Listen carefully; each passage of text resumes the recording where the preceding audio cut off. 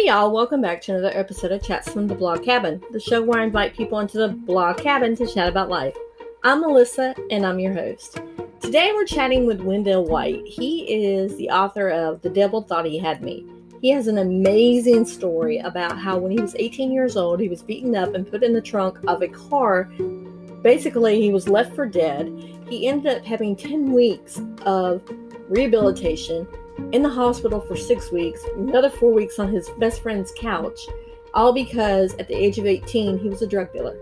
Now, you may think, you may have some judgment, but listen to his story because that's all he knew when he was growing up. His mom was a drug dealer. That was the life he lived in. When you're that age, you really don't think about the consequences, like you could be killed. Sure, you could be put in jail, but you look at all the monetary possessions, and that's what they were looking at. It wasn't the seriousness of losing your life. And it wasn't until that happened when he was 18 that it turned his life around. So I really hope you enjoy this story. I want to bring more stories about how God is working in people's lives. So I thank you so much for listening. And, that's what I need you to do right now is start listening.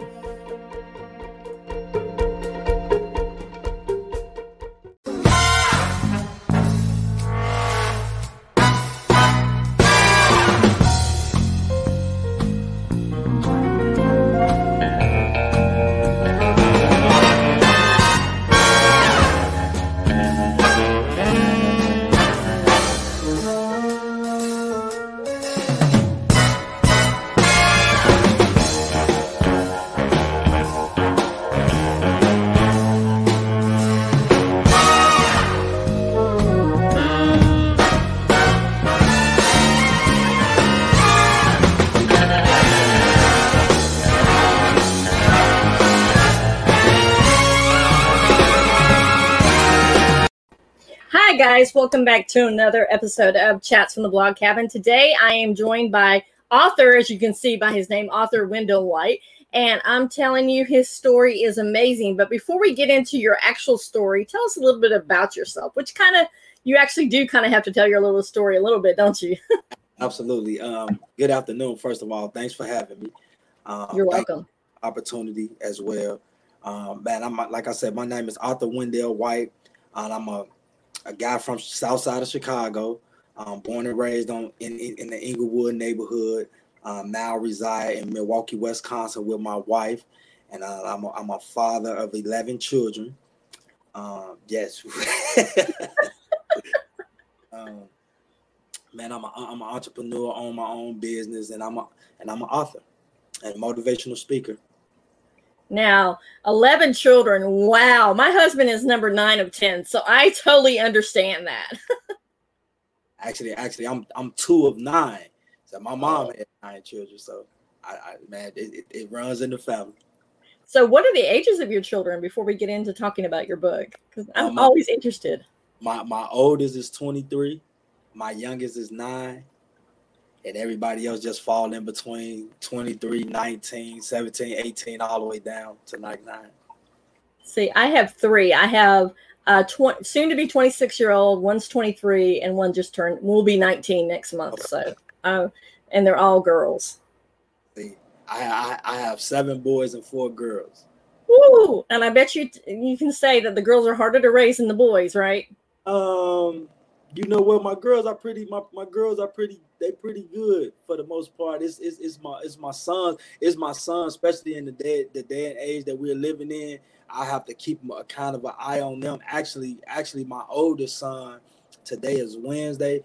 Actually, my oldest son, my 23-year-old, he was actually shot Monday night in Milwaukee, Wisconsin, over a basketball game.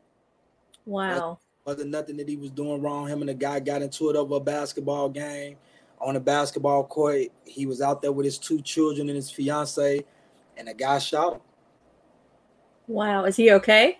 Yeah, he's in the hospital right now. So this is, that's what we're dealing with right now as a family, and my boys are the ones that I try to, I kind of shelter the most because I know the stuff that's going on out here in this world.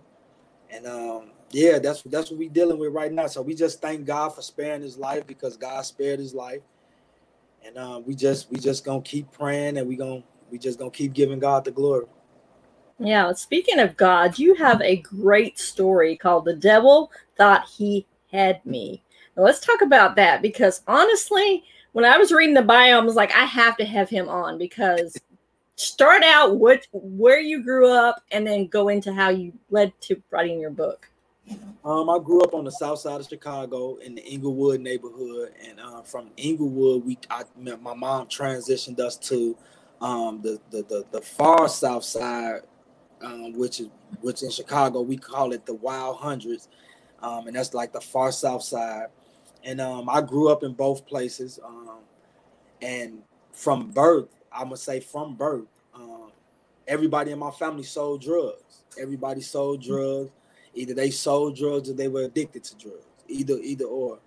And but as a child, when you're growing up and you see certain things, um, you tend to result to whatever you grew up around. I've never seen people going to work with briefcases, and father wasn't no father figure in the household. Like I said, my mom, she had 9 children, and she didn't have a strong role model male in the household, to teach us how to be men.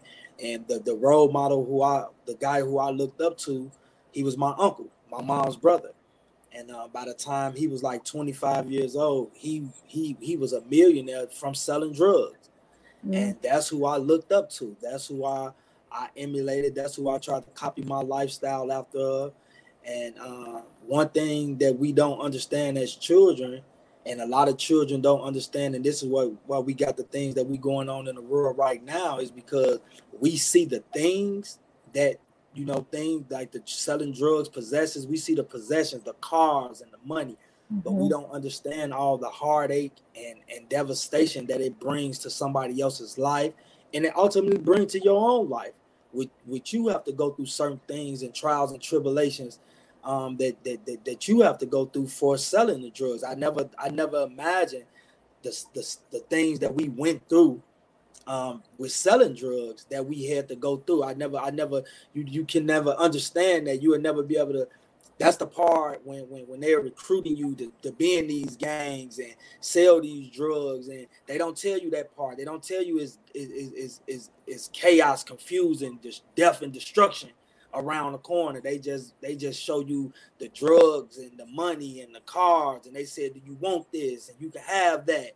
But they don't say it's a possibility that you could lose your life in this. It's a possibility that you could lose your freedom in this, and as a child, you naive, you really don't know any better. So you understand that, it's a possibility you can go to jail for selling drugs because it's wrong.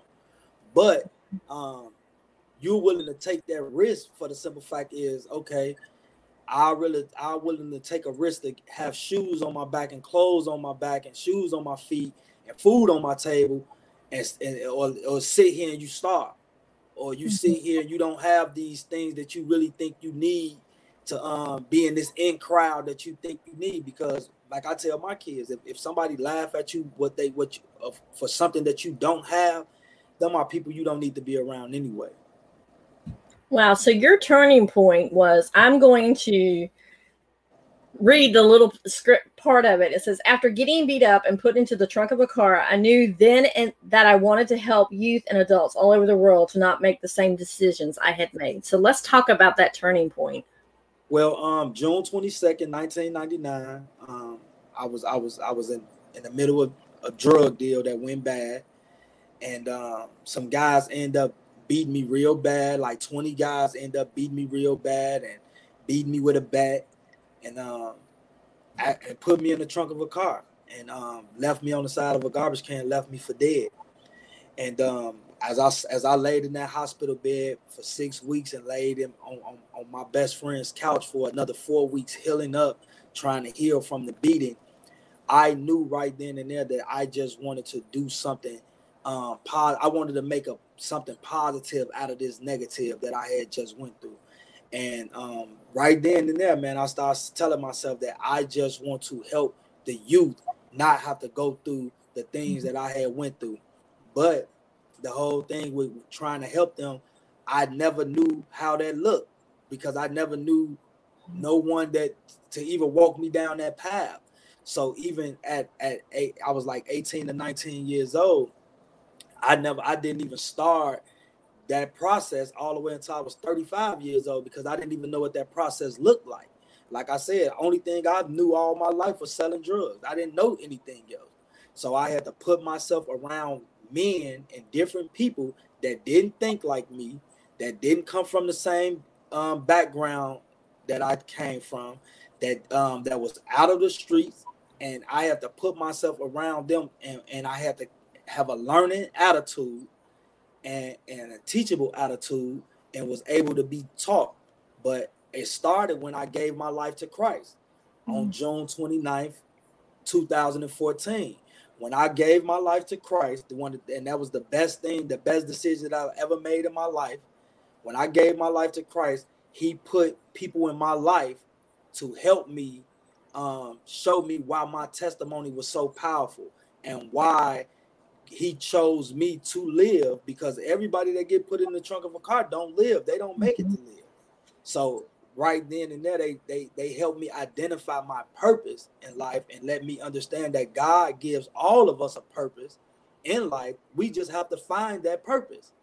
And once I found that purpose, in 2014, I just been running with it. And I every day I wake up with with an agenda to save somebody, to help somebody save their life, to help somebody recognize their purpose, help somebody understand that God loves you, and God is your friend. He don't hate you. He don't want to send you to hell, regardless of what people may say. Are you going to hell? No, I'm not a judge. I'm not the judge.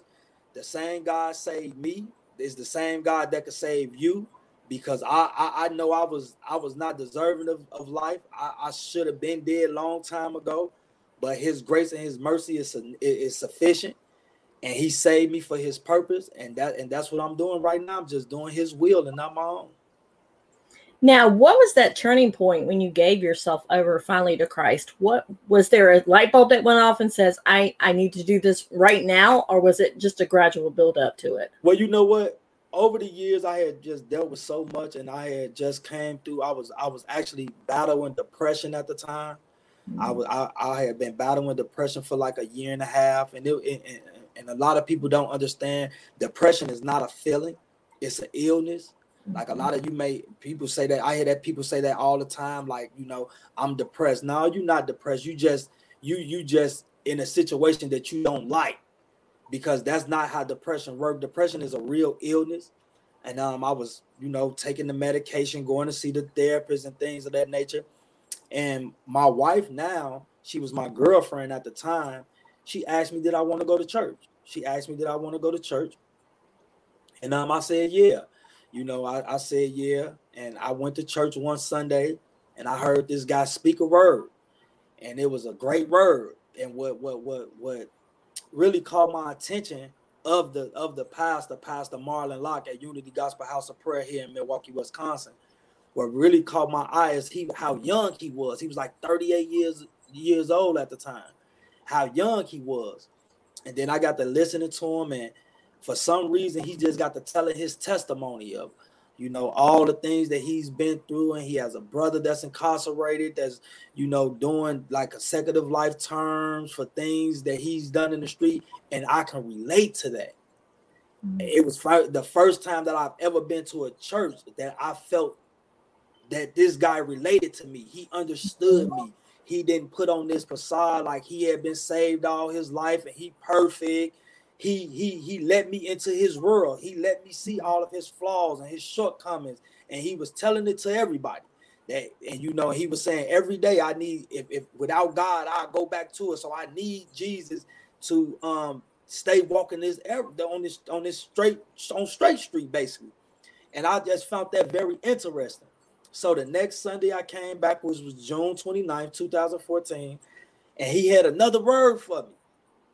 And it touched my heart again. And I looked over to my girlfriend and I said, you know what?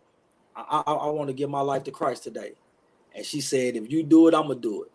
And I went and did it. She followed behind me. And that was June 29th, 2014. And then July 24th, 2014, me and her was married because I started embracing the word of God, and he was saying, about the fornication and marry, and I just started taking the word serious. I took the word serious the same way that I took gang banging and selling drugs. I took it serious. I started taking it serious, and I just wanted to live God's will. I tried everything, and guess what? It didn't work. With all the money that I had and all the things that I done possessed, I still was at the lowest place of my life. I was still so low. I was still hurting. I was still broken. I was still going through depression. And I had money.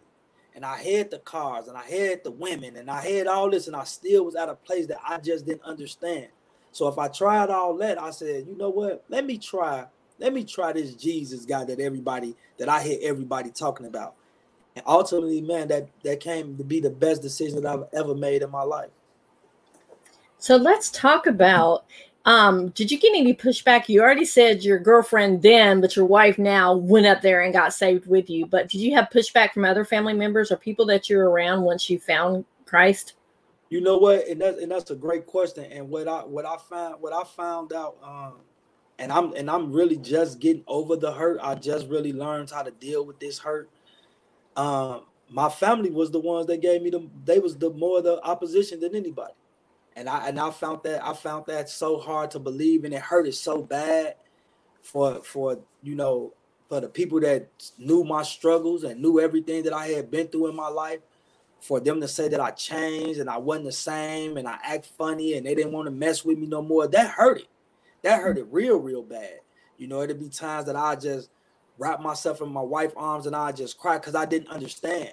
These are the people that was near and dear to my heart. I gave anything they asked me to. I gave it to them, and they were the ones that was they wasn't happy for me. They wasn't happy for me. But as I continue to study the word of God and understand the word of God and let the Holy Spirit talk to me and lead and guide me, I realized and I understood that it wasn't them. It's just the unclean spirits that live in them that's fighting against me. And now I was able to forgive them. I was able to understand that it's not the person. It's not the person. It's the unclean spirits that's living inside them that's fighting against me. So I can't take offense to that. I can't hold that against them. Only thing I can do is pray for them and ask God to open their eyes the way that He opened my eyes. And that's it. And it's okay if they don't want to be around me. It's okay if they don't agree with what I agree with, and that's fine. But I'm not here. One thing that I've never done, I never tell them like, you going to hell. And, I just love them where they are. I love them where they are. And regardless how they treat me and say what the things that they say towards me and treat me, I can't be concerned with that. I just got to be concerned with, because God's not concerned with what they say. He's concerned with how I react to what they say. And I just try to react accordingly to the will of God and accordingly to how I'm basing my life over walking my walk with Christ. So lead up to the part where you decided to write a book after about your journey. What made you decide to write a book? Well, when I had got put in the trunk, when the guys had did that to me, I had already said, when I said that, I wanted to help the youth and do that, I knew I wanted to write a book then. But just like with helping the youth, I didn't know how. I didn't even know where to start. I didn't know how to write a book. I didn't know where to start. And just like I said, when I got saved and gave my life to Christ, God started putting people in my life to show me, my first lady, my first lady, Kimberly Locke, when I first got to Unity, she was starting her new book. She was a first time author, and she was starting a new book. And then as she started her new book and started writing a book about things that she had endured in her life, it was like more and more people in our congregation began to write books. And it was just basically God was just showing me like this is the avenue. This is the avenue, even all the way down to the name. The devil thought he had me. God gave me the name off of a song by the guy Ty Tribbett, a gospel singer Ty Tribbett. He turned it. And when I heard that song for the first time, and the chorus was singing, "The devil thought he had me. He thought my life was over. God, that's your title of your book." You know, so even all the way down, it was just really just God just he was just aligning everything up for me. Because even at 19 years old, if I would have wrote a book then, I wouldn't have been able to touch the lives of the people that I'm going to touch right now, and not, you know, because I would have been so concerned about making money instead of selling, instead of helping souls. And that's what it's about. It's not about making money. It's about touching as many souls as you can to help them not go through the same situation that you went through, and letting them know, if you put your trust in God, God will give you that big house. God will give you that fancy car. God will give you that wife or that husband that you desire. God will give you peace when you don't have peace. You understand? So he was just basically just getting me in line to understand, you know, this is, I want you to do it this way. Because I even with getting put in the trunk and I came up with the idea, it wasn't my idea. It was God's idea that he was already putting into me. I just didn't understand at the time what he was building up to right now. So you had to be obedient and follow the path that he's setting for you and not question it. How many times did you question it though? You're like, is this really what I'm supposed to do, God? Well, the thing about it is, like I said, I didn't know nothing about church when I got saved. So I was walking in that baby's faith, just like a child learning how to walk for the first time, gonna keep falling, getting back up, keep falling, getting back up, because I didn't understand faith. You telling a guy that been selling drugs since he was 10, 11 years old to believe in something that you saying have faith in something that you can't see. So I was used to get my money right then and there. Now you're telling me, you know, stop selling drugs, go find a job. And even when you can't find this job, and you and your wife are struggling, and bills need to be paid, and we frustrated, just continue to have faith. So that was the hardest part of my journey, just understanding what faith was. You know, and totally surrendering to God and saying, you know what, God, I'm just gonna get out of your way and let your will be done, because I'm trying to do something that's not conducive to you helping me. You know, I can't ask you to help me and then try to help you help me. That's not how God operates, you know. So I just had to really just totally put my hands up and surrender to the will of God and say, God, you know what, let your will be done and not my own, and I'm just gonna trust you. So now even right now, having my own business or my book, every time I tie, the first thing I say is, God, I trust you. I trust you, because every day I have to tell myself that, God, I trust you. I trust you, because one thing that I've learned, you hear what you say about you, right? So if I'm telling me I can trust God, guess what? I'm going to be okay with that. I don't have to hear from nobody else, because I'm telling me that every day. God, I trust you. Lord, I trust you. When I wake up in the morning, Lord, thank you. I trust you to lead and guide me today. I trust you to help me make the right decisions today, be in the right conversations today. You know, even with this interview, I didn't know what we was going to really, how this was going to really go. I just prayed and asked God, lead and guide me. You know, let me decrease and you increase. So even right now, I'm trusting the Lord. And that's just how I had to learn that. That was one of the hardest things I had to learn, but I'm learning it. I learned it, and I'm continue to learn it every day. It ain't gonna stop. It'll never stop until I'm going to glory, because every day my faith is gonna be tested in a different way every single day. It's so funny that you said that you didn't know how this interview was going to go, because each time when I get on, I don't know how the interviews are going to go. And I just say, God, let your will be done. Let things that come out and it's supposed to come out, you know, guide me. So let's talk about your book. I mean, how long did it take you to write the book? It actually took me 3 years too long. It took me 3 years too long, and that's because of all the procrastination. I was procrastinating. I didn't know anything about discipline. I didn't know I didn't know none of that, you know. So it really took me just 3 years too long. But it was 3 years. It was all at God's timing. Like, he knew it was gonna take me 3 years too long, but it still had to go with, you know, some of the struggles I continued to have to go through, and really, really trusting him so he could put his imprint on the book so it can do what he wanted to do instead of doing what I wanted to do. Because like I said, you get caught up in you doing it for the money. You doing it for the money, man. This gonna set me and my family straight. Me and my family gonna be straight. That's not God's intention. So when I had to take that whole mindset and I had to remove that mindset and say, no, this is not doing it for the money. I'm doing this to save souls. So now God can get the glory out of the book, you know. So even with the 3 years that it took me to write the book, it was all part of God's plan and part of God's timing, because he needed me to have a certain mindset to where when the book was released, he could say, okay, I know now my son is going to give me the glory. If he make $20 million or if he make $20, he's going to still give me the same glory out of it, just because I allowed him to live, to be able to put his testimony in a book. So, and that's something that I had to do. So let's talk about the first time you actually hold a copy of your book in your hand. You actually held it in your hand. How did that feel for you?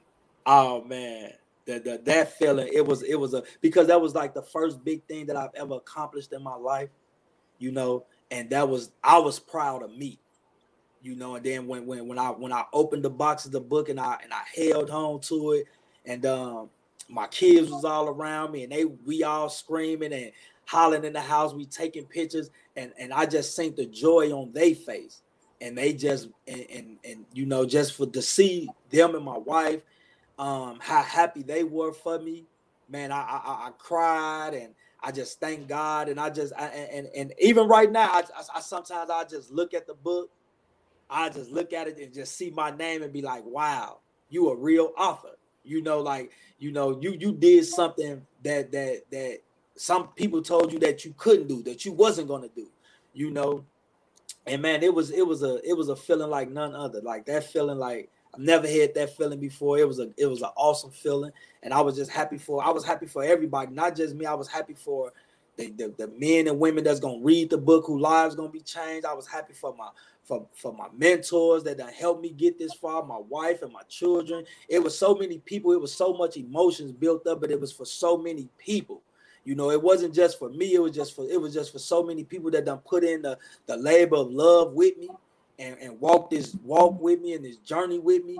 And just how excited everybody were just for my accomplishment. And that was just something that was amazing. It was simply amazing. Now, did your children read your books and say, wow, Dad, you went through this? Or, yo, I can't believe this happened to you? Did they read that? Well, yeah, all of my children, I gave all of my children a copy of the book first. They all read it. But one thing about me, when I got saved, I told my children everything. I told them, I set them down and I explained to them, you know, this is where I come from. This is how I used to live my life.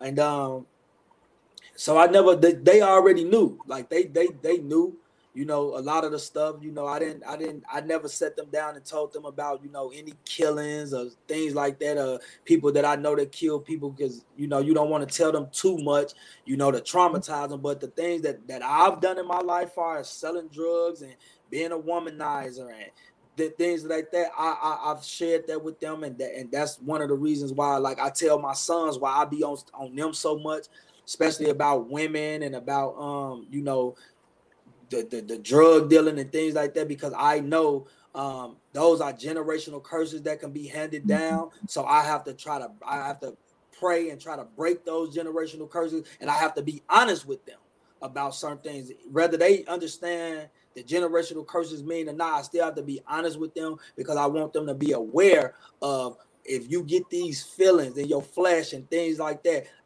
talk to me, so we can have a discussion and a conversation about it, so I can let you know this is why that you are having these feelings, and this is why you have this mindset and things of that nature, so I can help you, because the only way I can help you if you be honest with me. And this is something my mentor told me: if you lie to me, I can't help you. Well, I love that. Now, you also have to kind of have the added worry of what's happening in the United States right now with Black men and Black women, but mostly Black men. They're being targeted. So how do you approach that with your children? And I talk with my children often about this, especially my sons. And you know, one thing I try to tell them all the time is, you try not to put yourself in situations. Try not to put yourself in situations, and try not to put yourself around other people that's going to put you in a situation. You know, if you ever in a car when if the police pull you over, you obey. You do what they ask you to do. You don't talk back. Don't ask them why they're pulling you over, because even though you do have a right to ask them why they pull you over, but sometimes it's just best just obey, comply, do what they asking you to do, so everybody can make it home safe. Because like I tell them, every police officer is not bad. Mm-hmm. That's just like saying every doctor is bad. We have bad apples in every profession in the world.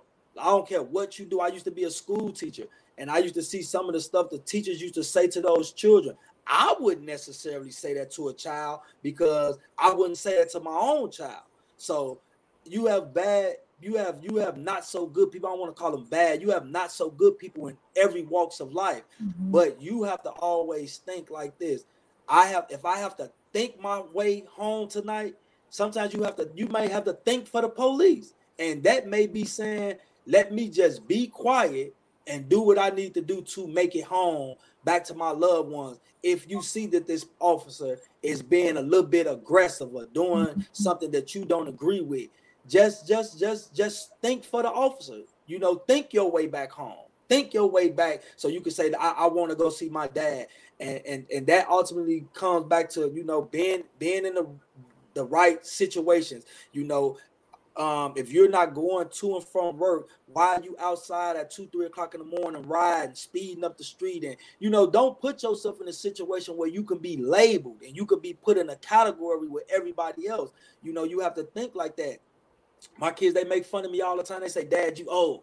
You be in the house before the sun go down, you be in the house. Well, a lot of it is because of what's going on when the sun go down. Mm-hmm. So I try to eliminate that. If the more I can eliminate that issue, you know, of saying, you know what, let me get off these streets before they start running red lights, because that's what's going on in Milwaukee. The guys, they drive stolen cars, they run red lights, and they killing people with the automobiles. So if I know they doing this when the sun go down, wouldn't it make more sense for me to be in the house when the sun go down, unless it's an emergency or unless I have to go outside? Don't put yourself in a situation. And that's what I try to teach them. And so far it's really been working. The things me and my wife try to teach them and go over. It's not about, you know, trying to hide yourself from the world. It's not about that, because I still walk in confidence with my Lord and Savior Jesus Christ. But God still gave me common sense as well. You know, I can't just say, well, God gonna protect me. Yeah, he is gonna protect me, but don't go put yourself in a situation saying God gonna protect me. That's not how God works, and that's not how life works. Yeah, I love that. So you took your book. Did the motivational speaking come after your book or before your book? You know what? I always had it in me. I always had the motivational speaking in me. It was really once I tapped into my purpose, I understood that was me. Because even my friends when I used to live in Chicago and I used to sell drugs, and I used to be talking to the people that was addicted to drugs, and they'd be telling me like, man, I'm trying to stop. And I encouraged them like, yeah, you need to stop, man. You could do something better with your life. You great. And some of my friends used to be telling me, they used to laugh at me like, Dale, you trying to make them stop. This is our money. But I didn't understand, you know, where that came from. But then once I got saved and things like that, I started to realize like that was something that God placed in me, because I am a motivator. I am an encourager. I do inspire people to go be the best them that they can be. So now every day I don't take that for granted. I just do it full force every day without trying to bombard you with things. But I'm not going, you can't sit in my face and tell me that you can't do something, or you don't have, this would never happen for you. I would never let you sit in my face and tell me that, because I know that's only that seed of doubt somebody that already planted in you long time ago. So I'm gonna undig that seed of doubt, and I'm gonna put some seed of confidence and motivation into you, and let you know you can do anything that you put your mind to. God, the Bible said, I can do all things through Christ Jesus that strengthens me. So if you put Jesus in the middle of your equation, you can do anything. And that means anything that you want to do if you put Jesus in the middle of it. I love that. Now, have you had, when you're up there and you're giving your speech about, you know, trying to motivate these kids, telling them your testimony about how you were almost lost your life and everything. How many of these kids have come up to you afterwards and said, "Thank you, you made a difference in my life," or maybe not at that very moment, but maybe a year or maybe a couple months later? I'll never forget this. This was like 2.5 years ago. I did a motivational speaking at this school named Mitchell Middle School in Racine, Wisconsin. And I was telling my story and I was telling them what was going on. By the time I ended my story, it was like 45 minutes. It wasn't a dry eye in the building. Mm-hmm. Teachers, students, everybody was crying. Children was coming up to me saying, "Mr. White, can you please talk to my dad? Can you please talk to my mom? They need to hear this story." And even then, it kind of blew my mind because I still really didn't understand the power that I was walking in, with the power that I had gained from obeying the word of God. I really didn't understand that then. Now I understand it. So now when I talk to people, I talk to them with that authority. I know how to control the room now, and I talk with that authority. So you have no, even if you don't, even if you walk out of there and you say you didn't get nothing out of it, right? Mm-hmm. I know that I planted the seeds. And sometimes that's all we have to do is plant those seeds. Then I'm going to let you water it, and then God's going to give the increase. I'm not going to try to do it all at once. I can't do it all because it's not my job to do it all. So guess what? Sometimes you ain't going to get the amens and the yells and the hollers and the screams and all that. But mm-hmm. just know that you planted those seeds. Now, what you do is you go home at night and you pray and ask God, I did what you declared me to do. Now, I pray that you send somebody to water those seeds, and I know that you're going to get the increase out of it. I love that. Now, how do you get your speaking engagements? You can go on my website, WendellWhiteSpeaks.com, and you can sign up for my my motivational speaking class. I actually do it for the youth, and I do it for men. So you could go on right now, do it while we going through this COVID thing. We're doing everything via Zoom. So we man, it's a 4-week program that I just try to help you get from where you are to where you're trying to go.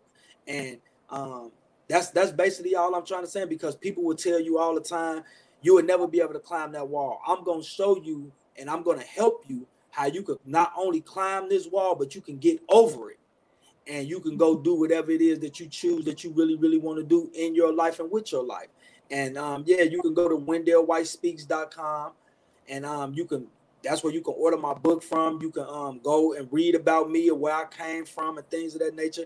Or you can sign up for the class and for the Zoom meeting, the motivational speaking meeting, and I'm going to help you. All I want to do is help. And I'm going to help you. I'm guaranteed that I'm going to help you be the best you that you can be. Now, you said you talk to men, especially, have you had some that have walked in the same walk of life that you had before you found Christ come to you and change their lives around? Because I would love to hear about that. Absolutely. And those are really the men I love talking with and helping, because see, to know an alternative, you have to see an alternative. Mm-hmm. So if you've never seen an alternative, how do you know that is one? And that's what not just a lot of men, a lot of people in general, that's what they struggle at, because you have so many people telling them this is what they should do. Yeah, they know they should do this, but if nobody never took them by the hand and showed them how to do it, take them by the hand. Let me take you by the hand, and I can show you how I went from selling drugs every single day, and now this is what I'm doing. Let me show you the alternative. Now I can tell you a million things. Yeah, go do this, go do that, go do this, go do that. Guess what? People did that to me. Go get a job, go find a job. The only thing about that, I never seen nobody work a job. So how do that look? I never seen nobody fill out an application. So how do that look? If you really care, I'm going to take you with love, and I'm going to show you this is how you can change your life around. It's not going to be easy, but it's a choice. If you choose to want to change, it's going to happen. And it's not gonna come overnight. I'll be lying to you if I told you as soon as you go get saved, or as soon as you say, you know what, I'm not doing this no more, tomorrow it's just gonna be a brand new day. No, it's not. But if you put the work in, the hard work, the dedication, the blood, sweat, and tears, if you combine all that with your faith in the Lord, it's going to happen. It has no choice but to happen, because that's what the Lord promised us. God promised us that. And God is not a man. He can't lie. So if you give me the opportunity to walk you through this program and walk you through life and show you, because I learned this from my mentor, 9 times out of 10, you can basically trace where you messed up at in your life. Mm-hmm. It's traceable. Now you go back to right there, and we gonna retrace those steps, and I can show you where you messed up at, and I can show you how we gonna retrace something and go back a whole different route, and we're gonna get a different ending out of it. And that's all I want to do, is help you do that. So you said your mentor took you through that. So talk about some of the things that he retraced back and found out where you messed up and showed you how you could have gone a different path. Well, one thing about it is that one thing that he really made me understand, he made me understand how to really forgive. And see, a lot of people don't understand that forgiveness opens up so many doors when you learn how to forgive. Like all of the things that I've been through, like I with the people that hurt me in my life, when I stopped educating myself and things of that nature, all of those things play a valuable role in where you want to go. He the one taught me how to, and it wasn't just him. I got a couple mentors, but they showed me how to, how a man conducts himself every single day, how a man is one husband to one wife, how a man treats his children, how a man leaves a legacy for his children, how a man, as a man that's trying to be a motivational speaker, I should be listening to motivational speakers. Mm-hmm. I should be reading about motivational speakers. You can't say this is something that you want to do when you don't have no books about motivational speakers. You saying you are a leader. How many leadership books do you have? You saying that you love your wife, but you continue to cheat on her and things like that. So they start showing me things that no other person that ever showed me. But they did it with love. Even when I made my mistakes, they didn't sit me down and say, "Oh, Wendell, you did that again." They wrap their arms around me and they say, "You know what, bro? I understand, but as accountability partners, they say, we don't do that. We don't do that. I understand what you're going through, but we don't do that. You have to go fix that situation. You have to go do this. You have to go do that." And it was up to me to either say, you know what, I don't want them to be a part of my life because I don't want them telling me what to do, or I'm going to look at them as examples and say, they're all here where they are because they had mentors that they listened to and they and took advice from. And I chose to say, you know what, I know that these guys have my best interests at heart, so I'm going to do what they're asking me to do. I'm going to follow the blueprint that they're laying out for me, and I'm going to be this better person. Even with my faults and my shortcomings, they still was able to love me. And that's what real mentorship is about. It's not about me condemning you, saying you did that again, you did that again. It's about me loving you through whatever you're going through and letting you know what, I'm still here for you. You fell down 7 times, but we're going to pick ourselves up 8 times and we're going to keep it moving. So you had the mentors, and I know that you're working and your kids are emulating you. Did you also place in their lives as well other mentors for them to look out to aspire to be? Absolutely, because I know 1 out of every 3 children don't have a mentor, will never have a mentor. And if you look at the statistic of life, kids that with mentors, they're 78% more time they're going to go to college and finish college and get a degree. 80% of the time, they're going to contribute to their community. They're going to go back and give to their community.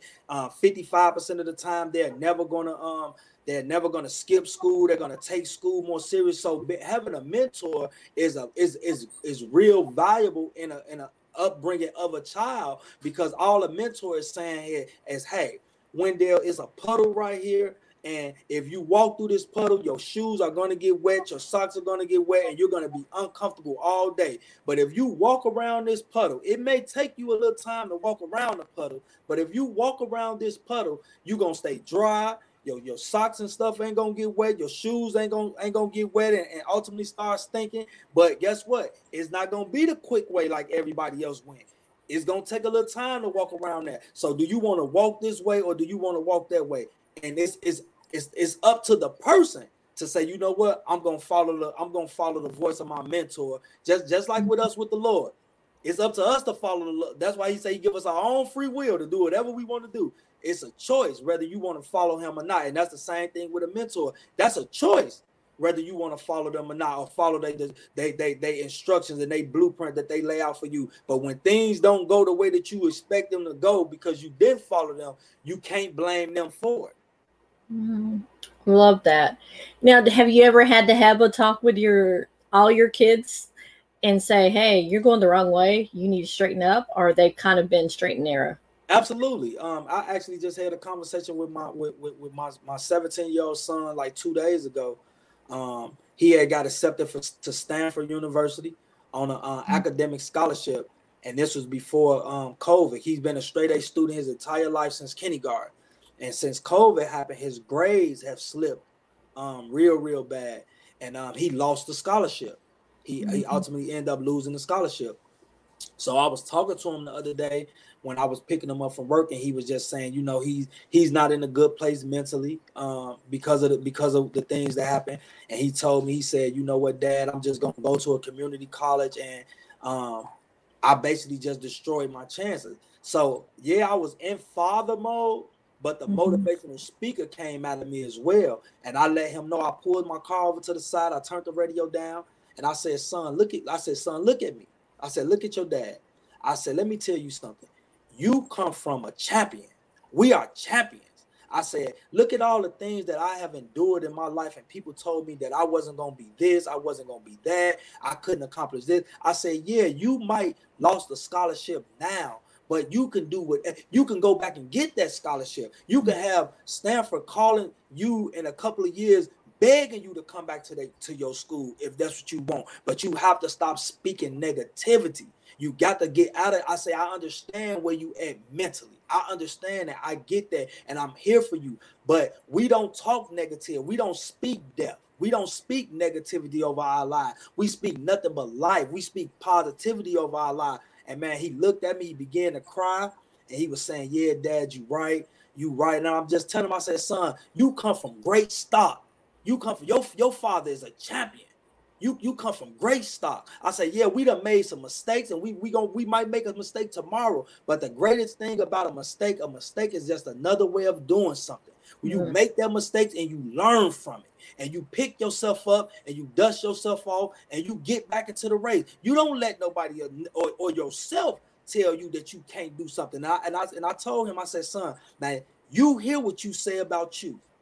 Stop saying that about you and tell yourself how great you are. You can't let a year and a half define what you've been doing for 14, 15 straight years. I said, you can't let that define you. You slipped up. Okay, you're not the only person that slipped up during this COVID time. It's a lot of people that's in a situation that you are in. But what's gonna define you is how you pick yourself up out of this situation. And man, he thanked me. He gave me a hug. He cried. We cried together. He thanked me. And man, we continued to go to the house. And I was just telling him, like, man, I'm proud of you. Regardless of what you choose to do, I'm proud of you. And that's all that matters. And as long as you proud of you, if you feel that you want to go to a community college, you go to a community college, but not because you feel that you failed. You go because you said, this is something that I want to do. Not because you're a failure, because you're not a failure. You're a champion, just like your dad. And so, yeah, I talk with my kids. I inspire my children like that all the time. That everybody know when even my daughter, man, it's so funny. My daughter and my wife, they get together like, and they'll talk. We'll be talking, and when the motivational speaker get to coming out, they be, oh, here we go, because but you know what, I love that, because one thing that I know that they know, that they can't talk negative around me. That they know that. They know I'm not going to let them talk negative around me. So that's a great thing. You know, I don't look at it as, oh, y'all hurt my feelings. I look at that as a compliment to say, well, at least y'all know I'm not going to let y'all speak death out of y'all mouth. I'm not going to let y'all speak not so good things out of y'all mouth, because y'all know I don't believe in that. I'm going to motivate y'all to the end. I love that. Have you ever thought about going into preaching as well? Because I was getting goosebumps. I'm like, preach, brother, preach. You know what? I'm actually right now in my church, Unity Gospel House of Prayer. I'm actually in a minister's class right now. I have been ordained as a prophet for God. So man, whatever God's plan for me is, I'm just gonna roll with it. Or however he lead and guide me. One thing that I do know is right now, this is my ministry. Ministry is not always about being on the pulpit or nothing like that. Just like you said, you just got goosebumps. This is my ministry. So this is the way that I minister. So I thank God for the gift that he's given me. And I just pray and I hope that I continue to use the gift that he's given me as well as I possibly could. And one day I'll be able to hear, well done, my good and faithful servant. Yeah, I love that. Now, our time is almost up. Is there one little nugget that you want to leave people with?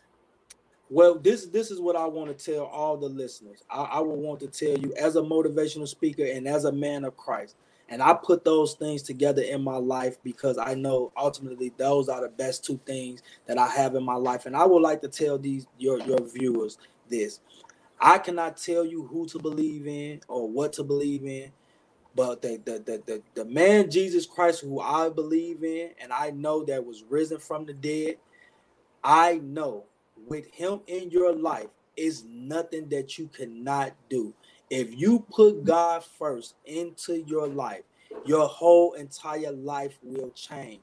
You will be able to do over an abundant thing. I can't even tell you what the stop putting a ceiling on what God can do.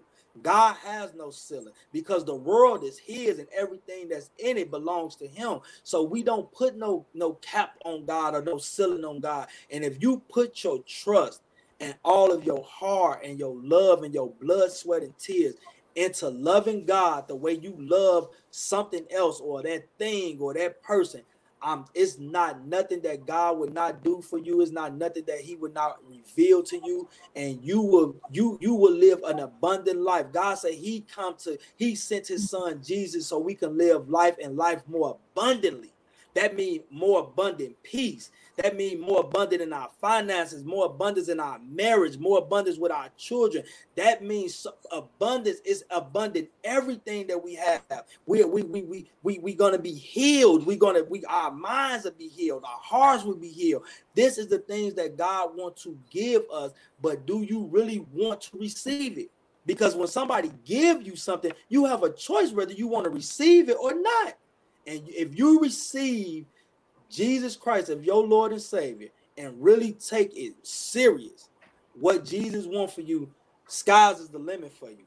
Skies is the limit for you. So I just pray for everyone that listen to this message on today. Give Jesus your heart. Give him your heart and just watch how he can change your frown into a smile and how he can lift up bow down heads.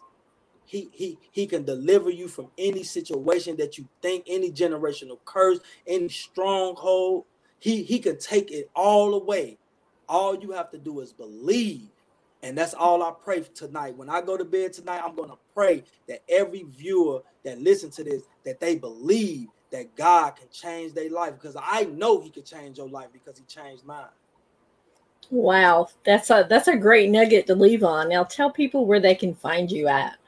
You can go on my Facebook page, author Wendell White, or you can go via Instagram, Wendell W_24, or you can go to my website at wendellwhitespeaks.com, and you can reach me. You can even go on my I'm sorry for keep saying but you can go on my email address, info@wendellwhitespeaks.com, and man, just hit me.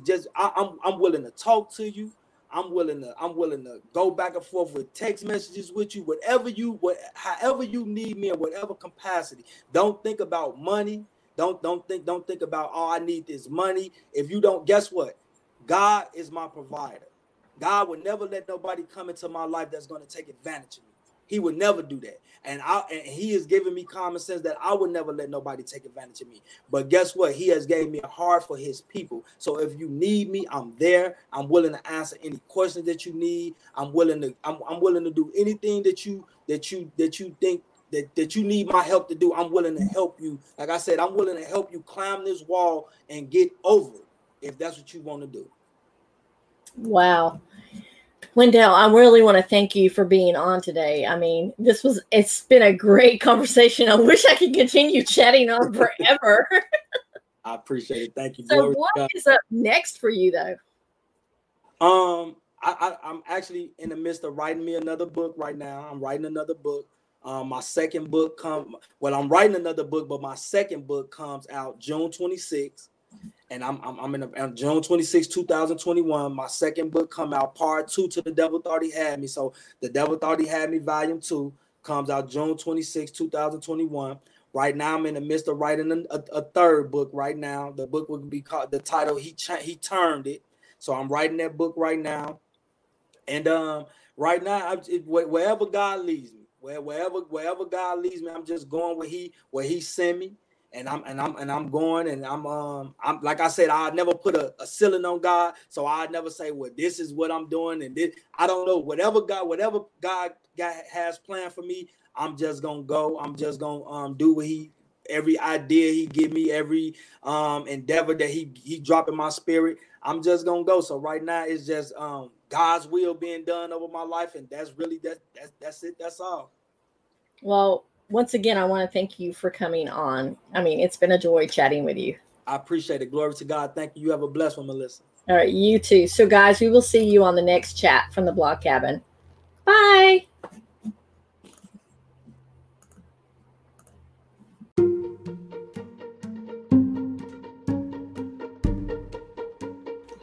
Y'all, I was so impressed with Wendell.